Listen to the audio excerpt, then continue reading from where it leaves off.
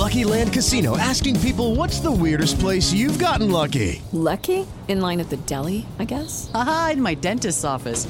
More than once, actually. Do I have to say? Yes, you do. In the car before my kids' PTA meeting. Really? Yes. Excuse me, what's the weirdest place you've gotten lucky? I never win and tell. Well, there you have it. You can get lucky anywhere, playing at LuckyLandSlots.com. Play for free right now. Are you feeling lucky? No purchase necessary. Void where prohibited by law. 18 plus. Terms and conditions apply. See website for details. As I said before, I don't like absolutes, because what's right for me and what I need to feel that I've made successful progress to my goal may be wrong for you.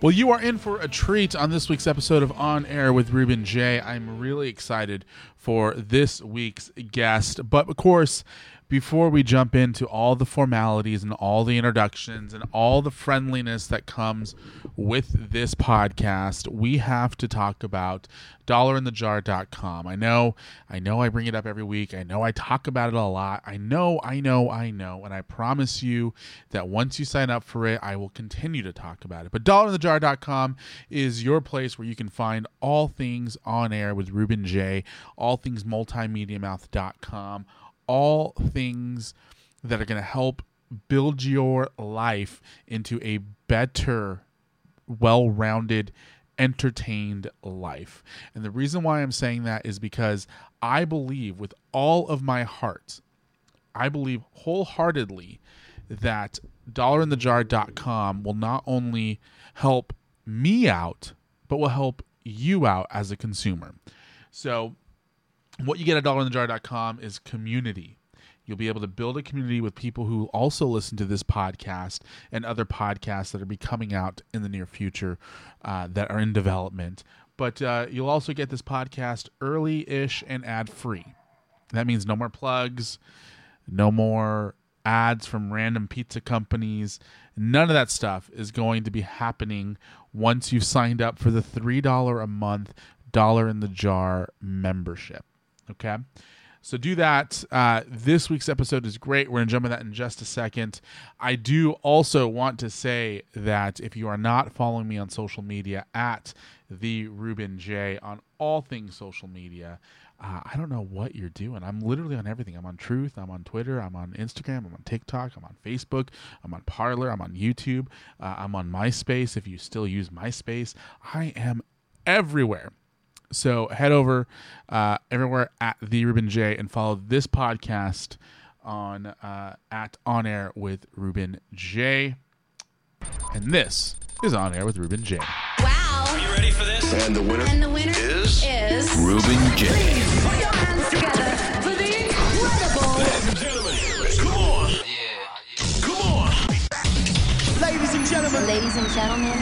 Ladies and gentlemen, you are about to be exposed to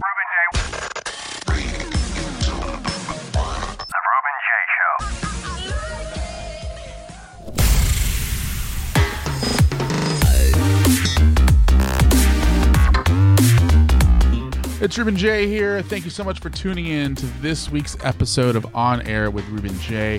I'm really excited for this week's guest, and I think that you're really going to find some great little nuggets of information that you can use for what I'm going to call the rest of your life, because it is that good, it's that important, and it's that educational that I think you're going to be able to use what you learn on this week's episode for the rest of your life. But I do want to real quickly address, obviously, the big news that happened last week. The Queen of England has passed away. She is now fighting in heaven with Princess Diana over who is the royal one up there. But in all reality, I do want to send my condolences to my friends and people in England who care about the monarchy. I know that there's some controversy around the monarchy. I personally do not care. I have not cared about the royal family in any respect. I do not care about the royal family. I never have, probably never will, especially now that an alleged pedophile is the King of England. Even with that, I don't care one way or another. Like, it's an allegation. I'm sad for the country who cares about the Queen, who is in mourning right now over the next 10 days, or the next 7 days left. It is a very big moment in history. I think that the most important thing that people like myself who aren't drawn by the prestige of the monarchy and aren't drawn by the formality of the monarchy. I'm a big believer of, we are the United States of America. We left the monarchy for a reason. Why are we going to then turn around and worship this queendom? Is my thoughts, at least. But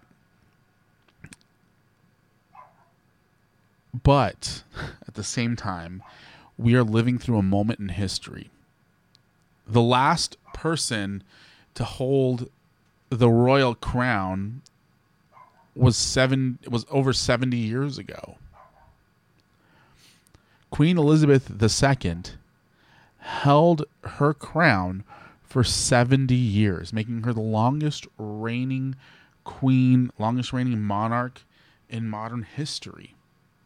Mainly because she's been around for the entire modern history.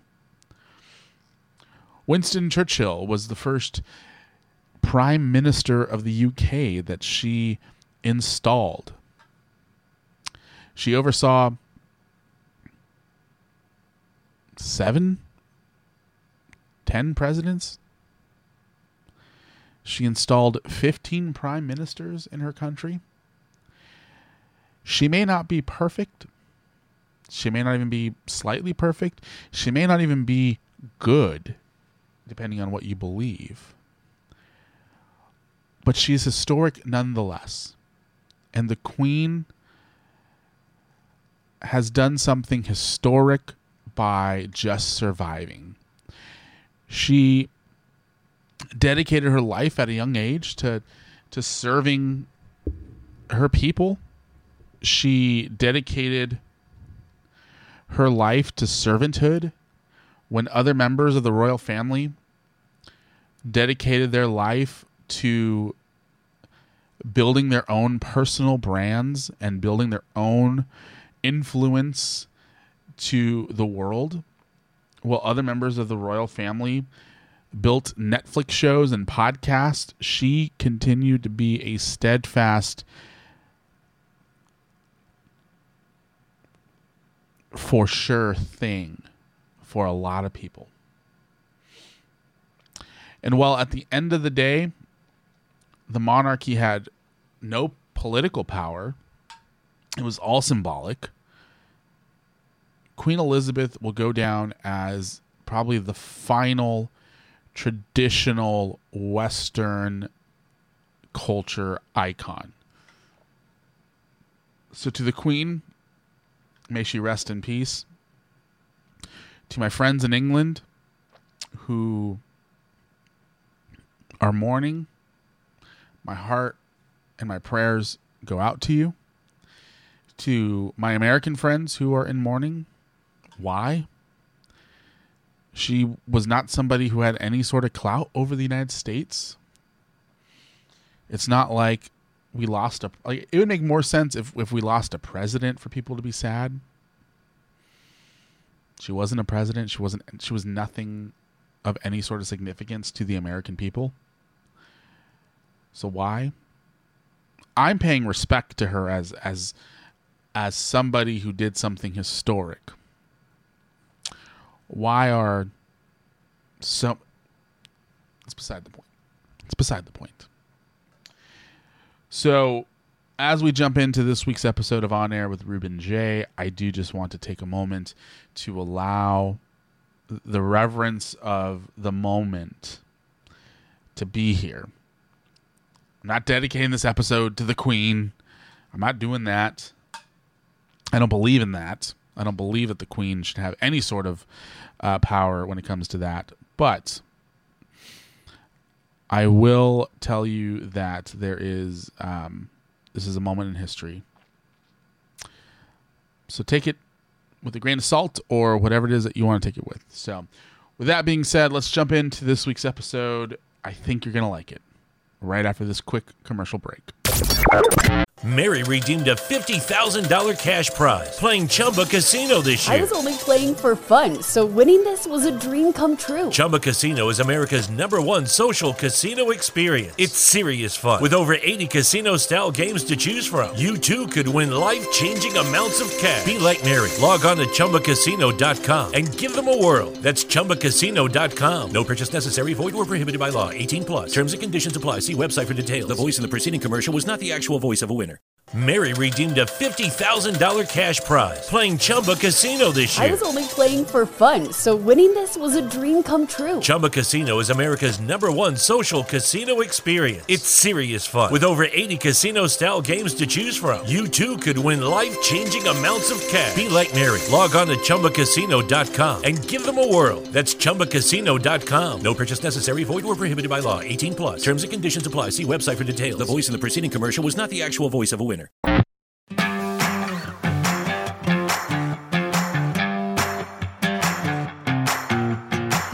On Air with Ruben J. I am excited to be joined by this person right now. I believe this podcast, this episode right now, will change the trajectory, I can't talk, of a lot of listeners' lives right now, because it is interesting times that we're living in financially, and she is an accountant and a financial guru, and she's going to teach us all things on how to become a millionaire. Please welcome to the show, Marcy Grossman. Marcy, how you doing today? Well, I'm a little overwhelmed by the introduction. I don't think I can promise millionaireship. The best I can do is hopefully help you make better decisions with what you have. There you go. Yeah, I do. Full disclosure, I completely lied to my audience about the millionaire portion of it. But I think every little decision will help people get one step closer to financial success in their life. And one of the reasons why when you and I connected that I was so interested in having you on the podcast is because we are in such an interesting climate in the financial world. You know, it seems like the entire world is on the brink of recession, you know, and depending on what stats you look at and who you listen to, some people say we're in a recession, some people say we're not in a recession, some people were saying we're walking the line.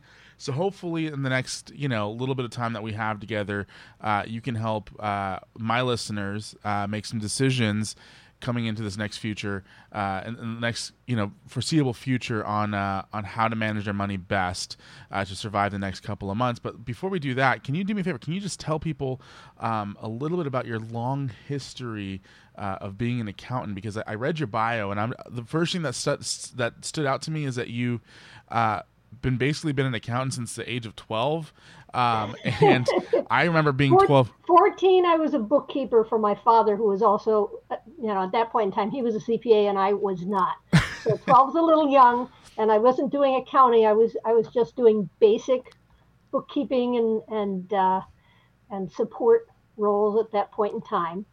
Yeah, but tell me a So little bit don't more. make me even older than I am.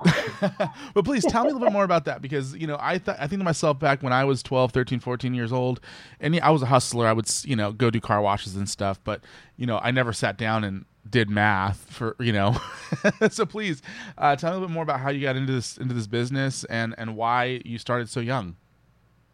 Well, so my dad was a CPA, and that meant certified public accountant, and he would keep the books and ledgers for people and do their tax returns and all things financial that a CPA might do for their clients. And he would come home with, because this was way before computers, this is, we'll just say many years ago, and he would have these big green ledger sheets with columns and rows of numbers, and to be able to have them be useful to them, they needed to be totaled out. So at about the age of 14, I learned to use a 10-key adding machine and total those columns of numbers for him and make sure that all the totals were absolutely correct, so that he could go on and do the more intentional part of the job.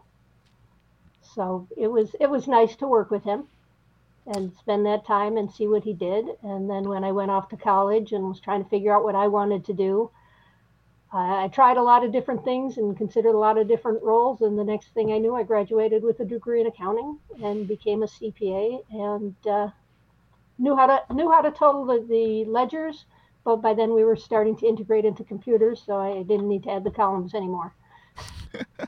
I love that, and I think to myself, if I were able to go back and be 14 again and be able to go to work with my dad for a little bit, I think I would, just to learn.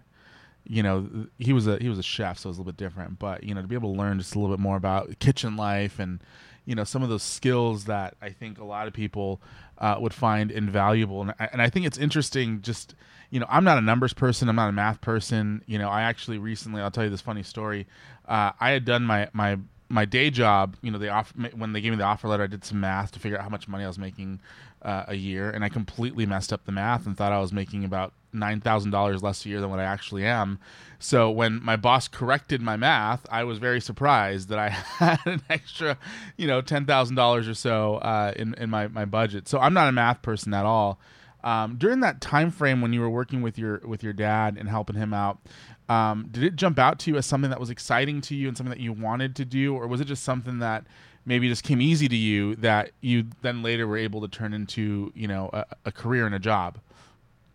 It came easy to me. I hadn't necessarily thought about going into accounting when I started college, and it came easy to me, and it made sense, and it was very logical. When people talk about accounting and having to know, calculus and all that kind of stuff, and I said, no, it's really a lot more like legal with a little bit of math thrown in, because it's following the rules and the laws and trying to make the best decisions within what you have to do. Yeah, absolutely. I agree with that. I have a friend who I was watching her do some work in Excel, and she's like, 90% of my job is just knowing what to do with the numbers, in Excel or in, whatever program we're using. The other 10% is me realizing, oh, this isn't adding up, so let me pull out my pen and paper and figure it out if I need to, hypothetically speaking. So it's not so much of needing to know a bunch of math, it's knowing the rules and knowing what the numbers need to look like at the end of the day. Correct me if I'm wrong, obviously, I'm generalizing here a lot, but that seems to be a lot of these jobs out there. It's like it's just knowing kind of what to do with the tools that you have, and then if those tools happen to fail, knowing how to do it another 50 other different ways as well. Is that something that maybe you might say is correct? Yeah, pretty close. If something fails, figuring out what's failing and why it's failing so that you can make sure it does it correctly. Yeah, absolutely. So let's jump into, obviously like I mentioned earlier, we're entering some very seriously, this is the first potential recession of my adult lifestyle, my adult lifetime, outside of the little COVID recession that we had.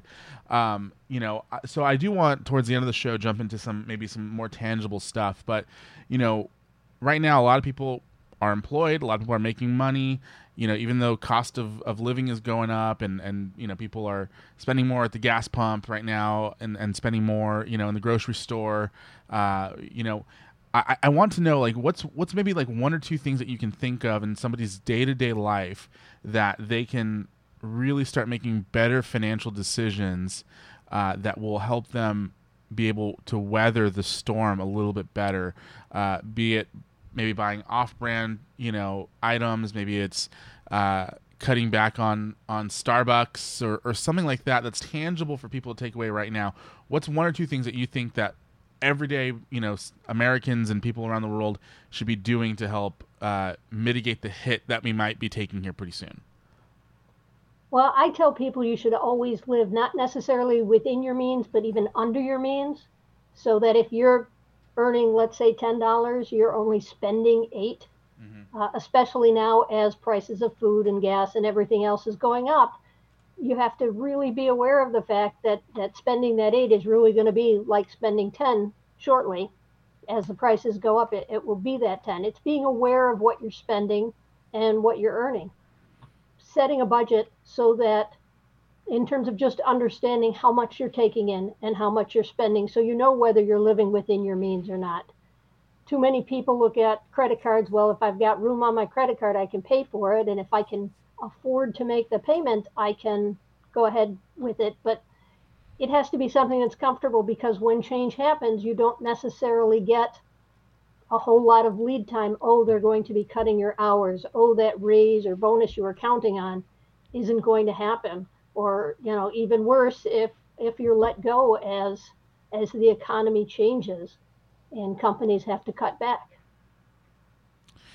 Well, that's something I think. I listen to Dave Ramsey a little bit, and he talks a lot about living underneath your means and trying not to. He says don't rack up any credit card debt, any debt whatsoever. He wants you to buy your house cash, if you can swing it.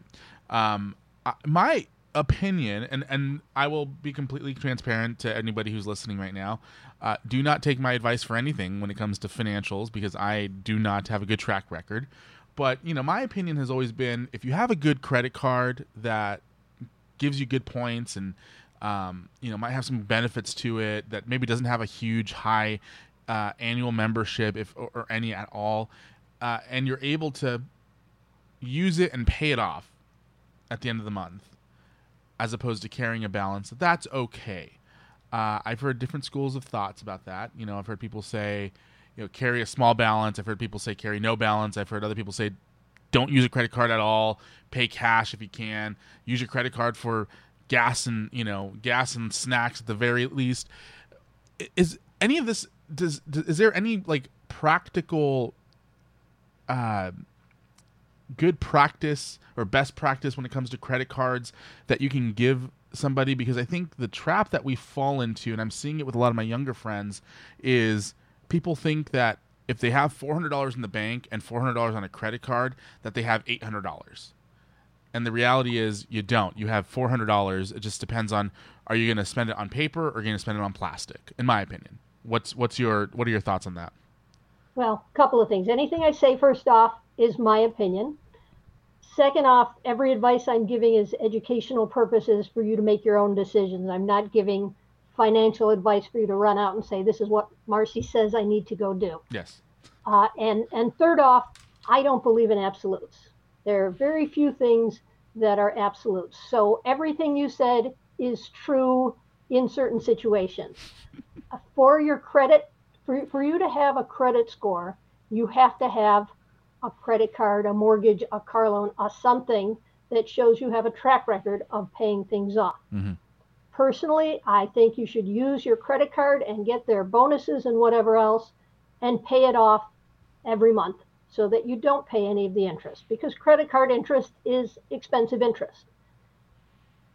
If you can't afford to pay it off and you need it to buy groceries, then carrying a little bit of debt because you have to get your to-dos done, hopefully is as temporary as possible. There's people who say, hey, continue to have mortgages on your house, never pay off your house, because house interest is probably less than you would make in the stock market in the long course of time. These all become personal decisions, and at different ages and different stages and different financial circumstances, different things are the right answer. But you should always look at, what do I need, and then make sure your needs are taken care of, and then look at the overall picture of, how do I get my financial house in order of having more than I owe. And you want to get that, in my opinion, O number as small as possible. I understand people having debt for houses, having debt because you bought a newer car that has a loan on it.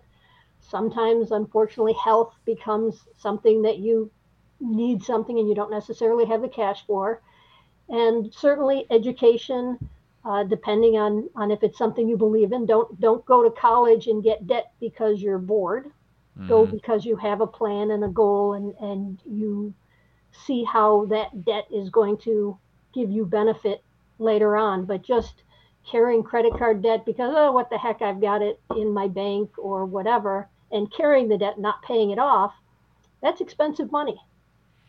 Yeah, long-term wise, I don't think people realize, if you look at your credit card statement, it will tell you somewhere towards the bottom, it will say, if you took the entire length of the loan or the credit line to pay it off, how much you're actually paying in interest. And if you have, as an example, if you have a $500 credit card and you take 10 years to pay it off, you're paying a lot more than $500 to pay that credit card off. And I don't think a lot of people realize that at the time when they're just swiping their card and maxing out their credit card. because they have, because they got it in the mail and it said, hey, congratulations, you pre-qualify. Yeah, look to see what the interest rate is on your credit card. Yeah. And if you have a car loan, looking to see the difference between those two interest rates.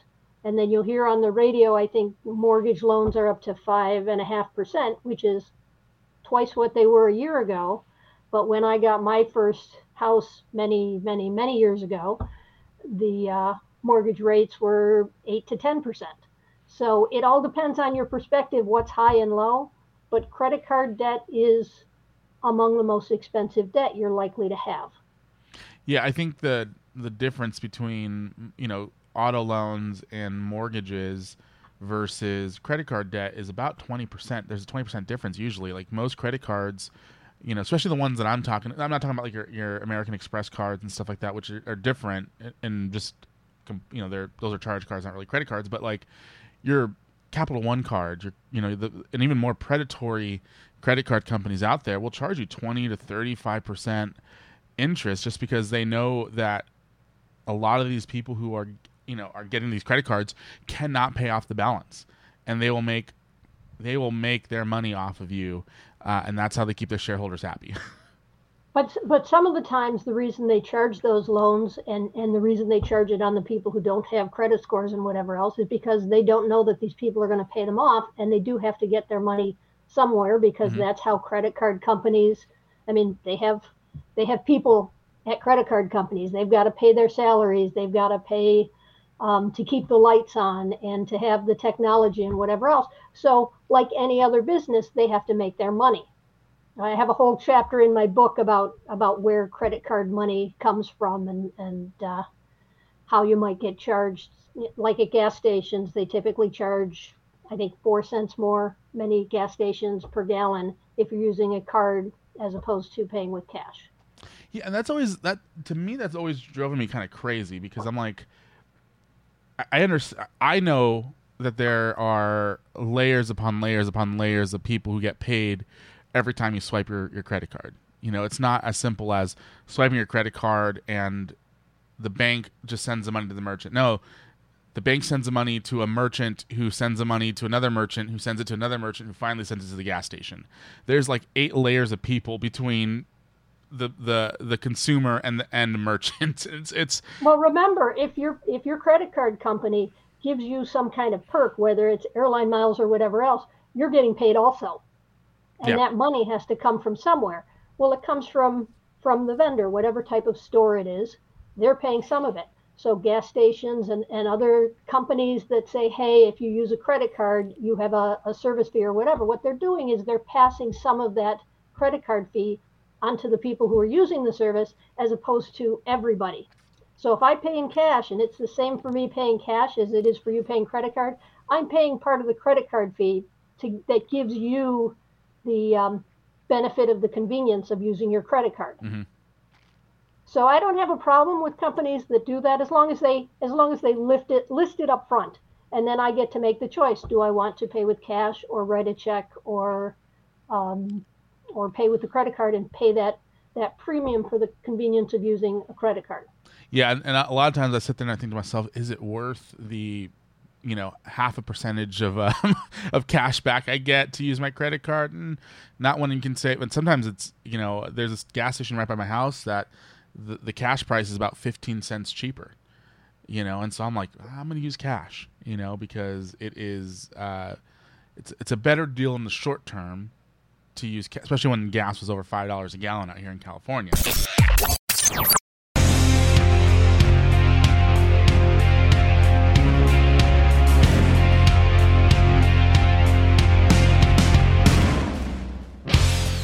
I'm very interested in learning about more of smart credit card usage because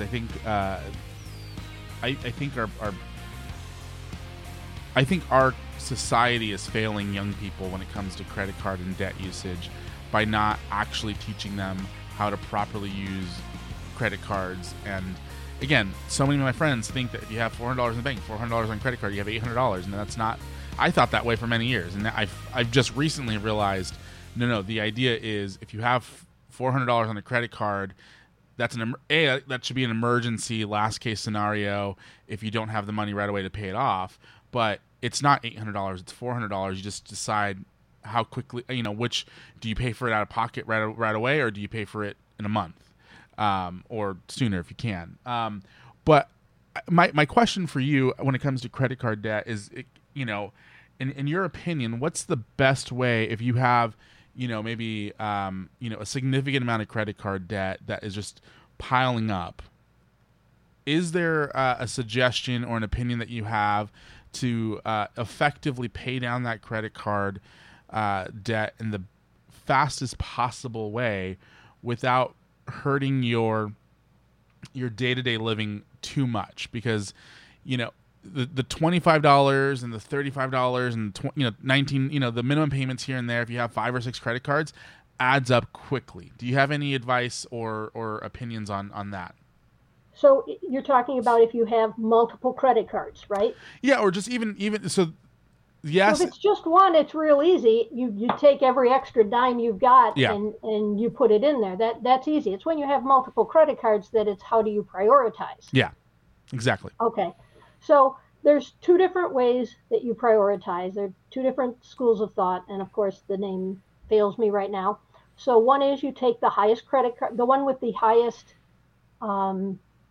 interest rate, and you pay the minimums on everything else, and you pay the one with the highest interest rate off first with all your extra dimes.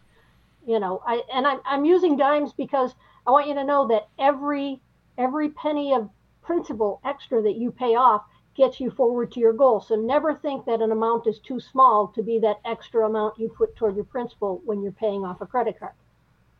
By paying off the one with the highest interest rate first, what you're doing is you're going to pay less interest total, because it's just the way the dollars work. If I'm paying 10% on this $100 and I'm paying 5% on this $100, this one cost me $10, this one cost me $5. Get rid of that higher one because it's going to be more expensive. Another school of thought is you take the one with the smallest balance and you pay that off first, so that emotionally you feel that you've made progress. And now instead of having 5 credit cards to pay off, you've got 4 credit cards to pay off. It costs a little bit more to be prioritizing based on the balance that each debt has as opposed to on the interest rate. But money is an emotional thing. And if we forget that and we just use logic and ignore the emotional component and ignore those victories of getting one credit card paid off that some people need, then that's a problem, and that means we're falling into those absolutes. Mm-hmm. And as I said before, I don't like absolutes, because what's right for me and what I need to feel that I've made successful progress to my goal may be wrong for you.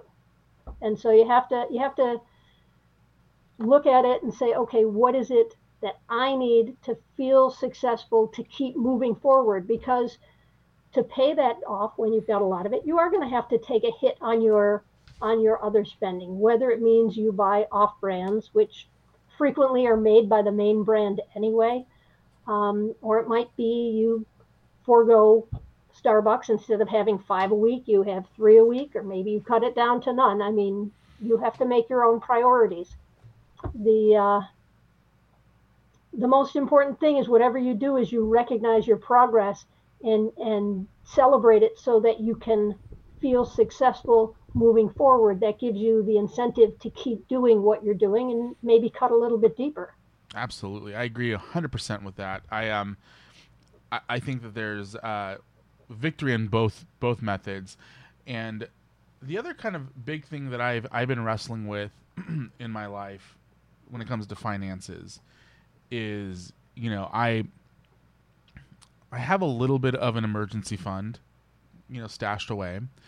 And a lot of people that I talk to say, you know what, you shouldn't really carry an emergency fund that's excessive when you have a high credit card debt, and that you should pay down the credit card debt and not really have much of a savings, and then rebuild it once you've paid that credit card debt down, because then all of a sudden if you have 5 credit cards and each of them are costing you $30 a month and you start paying those off, then you can start if you pay those off, you can put those $30 back into the savings account as opposed to continuously paying off the credit card debt. And that never makes sense to me, because then I'm like, well, if I spend $1,000 and I pay down one credit card and then my car blows up and I have to spend $1,000 that now I don't have in cash, I have to put it on a credit card again, and now I don't have $1,000 in my bank account or on a credit card.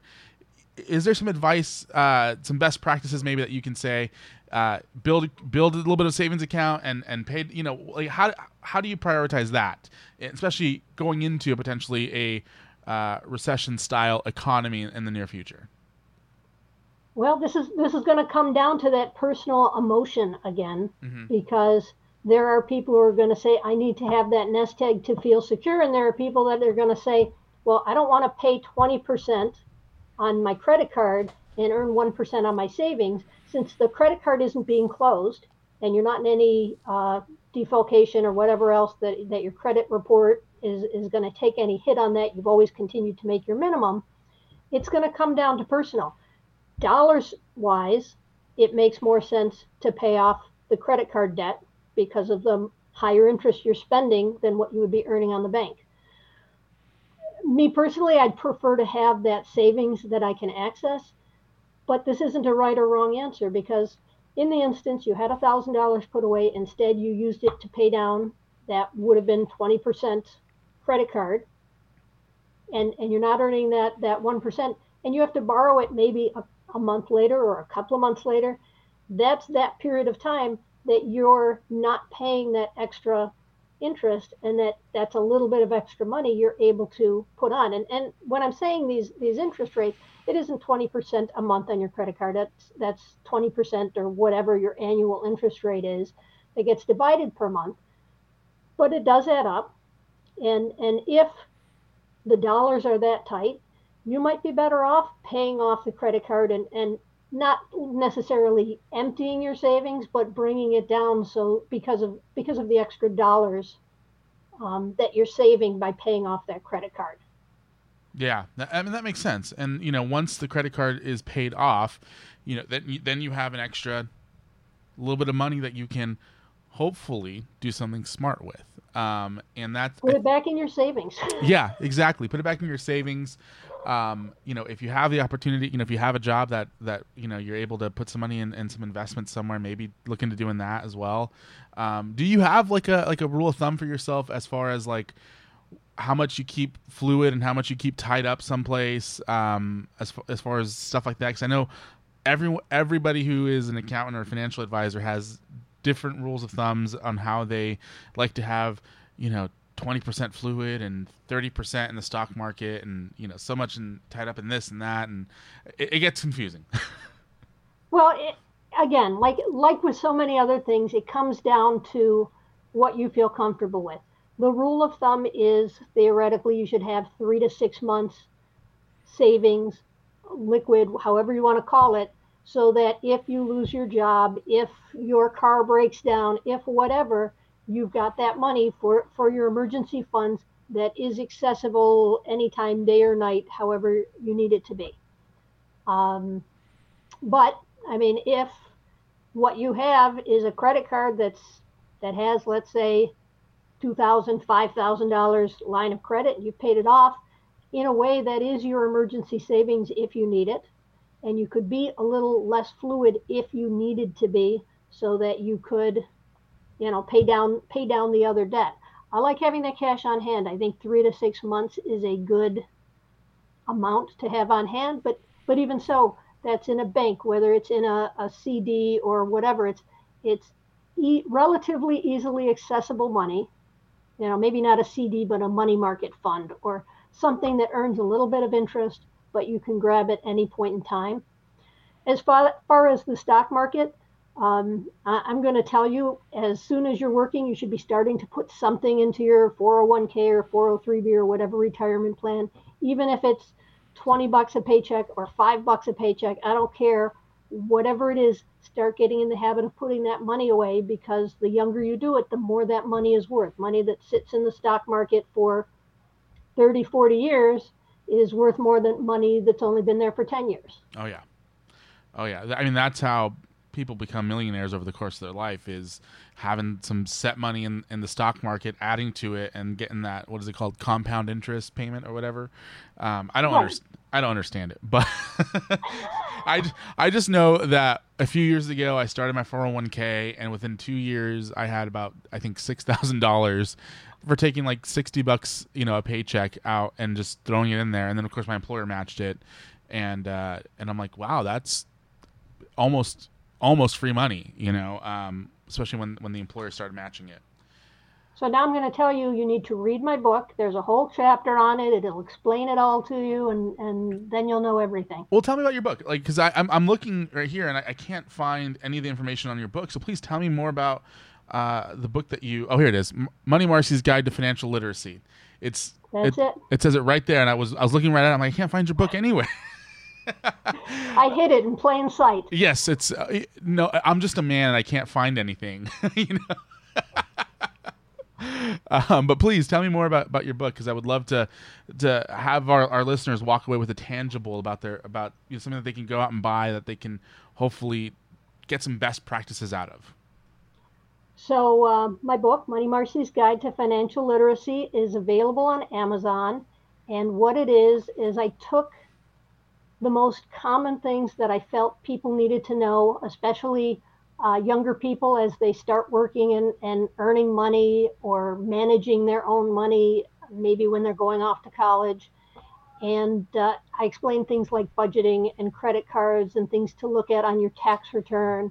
When you're new in the workforce, I explain about the different types of health insurance you might be offered, the different forms you might fill out for employment, and what things mean, different types of investments. We don't talk about money as much as we should. Culturally, it seems to be a no-no. And I think people don't learn if you don't talk about it. It's not like you can be brought up in a vacuum and all of a sudden you go into the workforce and you know how to make all these decisions and you understand what it is that they're talking about. And I'm hoping this bridges the gap and helps people understand their money better. And then I support it with my website, which is just moneymarcy.com. And I post blogs there, and I have worksheets that are explained best in my book. But if you were to get the book, and you would then go to the website and you could pull down a worksheet and you would understand how to use that spreadsheet to work through your own budgeting or your own investing estimates, and hopefully get you on the right track early on in life, so that you can make good decisions and become that millionaire later on. Yeah, absolutely. So one thing that I want to bring up real quick is, like you just mentioned, we don't talk about money enough in this culture, in our culture, for some reason. And I think a lot of people think it's polite not to talk about money, and I think a lot of people think that it's we'll figure it out later. But I think that parents of young children should learn to teach their kids the value of $1, the value of saving $1, and the value of spending their dollars wisely as well. Is there a way that you think that conversation can start with maybe in a family unit or in a neighborhood or somewhere, that maybe in a generation or two we won't be having conversations about people having overwhelmingly burdensome debt, because these conversations happened and people learned to, I know I'm speaking, very big picture stuff here, but is that a possibility? Is there something that parents can talk to their kids about at the dinner table, or in the morning as they're getting ready for school, that the public school system won't show them, and a lot of private school systems won't teach these kids either? Any advice on that? Well, I don't think the schools is a won't. I think it's can't, because there's so many different people. I don't know about who you went to school with, but where I went to school, there were people that didn't have a lot of money, and there were people that had a lot of money. So it would have been very hard for the teacher to teach to such a broad grouping, because they wouldn't have had that bridge easily to understand each other. So it would be something that at least the initial parts need to happen at home. I'm a big believer in letting kids misspend their allowance. You're going to get X dollars a week, a month, however it is your family might do it, and say, and these are the things you're responsible for. And if you overspend it, then I guess you'll have to wait till next time. And if there's something big you want, you're going to have to take however long it takes to save up that money. And if you buy candy, then you're not going to be able to buy that video game because you won't have enough money. You had planned for 4 weeks you'd save your allowance, and then you went to the candy store, and now you're going to have to save for another few weeks or whatever to be able to buy that thing. And I think it's much easier to learn from your own experiences than it is to learn from someone else's experiences. So we have to let kids have those experiences and those financial failures when it's small and when it's not painful. Okay, so I can't get my team's jersey this week, or I can't go to the movie with my friends, or I can't, depending on whatever age they're at, not to bail them out on the less important things, but let them feel, I don't want to say feel the pain, but I guess it is feeling the pain if you can't get the concert shirt that all your friends got, or you can't buy the comic book you want because you ran out of funds.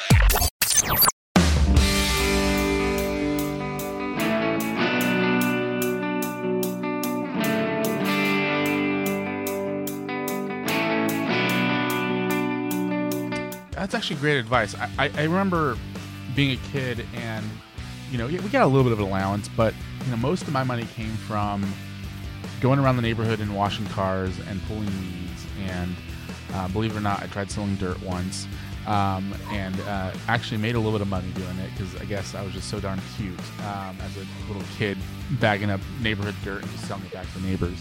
But my parents would come in whenever I wanted something and didn't have the money. They would come in and they would supplement it. And I think long-term wise, it set up a bad habit of thinking that if I can't afford the $2,000 computer that I want, I can put it on credit. I can find some place to supplement. I have half the money. I can supplement it someplace else because my parents were always there to with the small things. I wanted a brand new movie and I only had $40, and the movie or the game, let's do a game because movies weren't that expensive, but the games were like $70 and I had 40. My dad would come and hand me, $3 $10 bills and say, go buy it. And, as an adult, it kind of looking back, you're like, oh, that's where this bad habit started. If my dad would have said, well, you have 3 allowances coming in the next month, why don't you just wait till next month to buy it, because then you'll actually have the money. It teaches kids 2 things. 1, wait till you have the money to buy it. But 2, it teaches them to be patient about making those decisions as well and realizing, do I really want that $60 game? Is it really worth it? Maybe my friend might have it. I can go play it over there first and see if I really like it. That's a great piece of advice for parents. And I do have a lot of parents who listen with young children. I hope that they take that piece of advice and say, you know what, I'm going to implement that in my kid's life here. Because I think long-term wise, it's going to create responsible young adults in the future. There's nothing that teaches as much as your own experiences. Yeah, absolutely. So what I would like to do here is give you some time to plug any services that you might have, any resources you might have for our listeners. And then after that, I do have one final question for you. So Marcy, take it away. Tell people where they can find you and what services you might be able to provide for them, or resources that you might have for them. Well, I think I already plugged my book that is available on Amazon. And of course, you can go to my website, moneymarcy.com. You do have to spell Marcy correctly. So MONEYMARCI.com. On my website, I have links to the book on Amazon. I have links to my LinkedIn and TikTok and Instagram and Twitter. I have a Facebook group. I have blog posts, and I have spreadsheets that are available for you to download, and links to the IRS site and to the Social Security site and to other resources you may want. And my only services I'm selling are the book, or if you want to hire me to come out and speak to your group. But I do have a lot of resources that are available for free, because I think this is important, and I wanted to make things very accessible for people. My book is available both in paperback and as a digital download, so it is very affordable and accessible. I wrote it geared toward younger adults, because starting out, but I've had older friends say that they've read things, there were things they always did, they did it right, but they didn't understand why they were doing it, and it was nice to just understand why. And I think that's important on any decisions we make, financially and others, to understand why we're doing it and do it with intention. Absolutely. All right, my last question for you here, and I think this is a big one. I think people listening to this will hopefully get a nice little nugget of information out of this. So, Marcy, in your life, over the last however long you want to look back, what's one thing that you did in your own personal financial life that you feel was the best decision you made? Whether it be a spending habit that you cut out, a savings habit that you implemented, an investment tactic that you put that's not advice. What's one thing in your personal financial life that you implemented in your life that made a difference that our listeners might be able to chew on a little bit and see if it might be right for them? You know, a lot of people don't worry about the small dollars, but they think about the big dollars. And I pay attention to the small dollars, especially the ones that are going to become a habit, such as picking up that daily coffee or whatever. And I think when you look at the small dollars and how they add up, that can be a big awakening and a big opportunity to really increase your savings. Absolutely. Let me put it in perspective here for you for a second. Anybody who's listening to this, I spend on average, on a bad week, I'll do a bad week. On a bad week, I spend $35 a week just on Starbucks. That doesn't sound like a lot of money. It adds up. But it adds up. And at the end of the month, when I'm all of a sudden I'm like, $150 behind on my normal, like, oh, I thought I had more money than this. You go back and you add up you look at the Starbucks transactions, and you go, dang, it would have been so much cheaper if I would have spent $35 on a good coffee maker one month, and then $35 on a good coffee the next month, and then just started making coffee at home. It'd be a different game changer. Small dollars matter, right? Absolutely. All right. Well, Marcy, thank you so much for taking the time out of your Saturday to come join me here.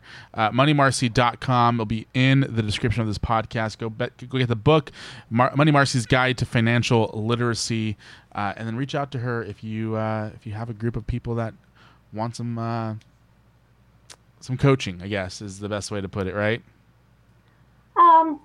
As a speaker, I guess you could call it coaching. It's just educational. There you go. And educational. Also, I'm always looking for more stories. If when you read my book, you'll see that I use stories as examples, and I'm always collecting more stories or suggestions for topics to cover.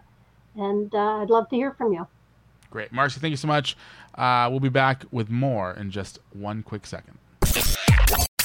All right, that was my conversation with Marcy Grossman. She is MoneyMarcy.com. I hope that you got a little bit of something out of that, because it was a great conversation for me. I learned a lot just talking to her. And the one thing that I learned is that you need to head over to dollarinthejar.com and subscribe and support the show. And with that, I'm out. I will see you guys next week with a big guest, I hope. Lucky Land Casino, asking people, what's the weirdest place you've gotten lucky? Lucky? In line at the deli, I guess? Aha, in my dentist's office.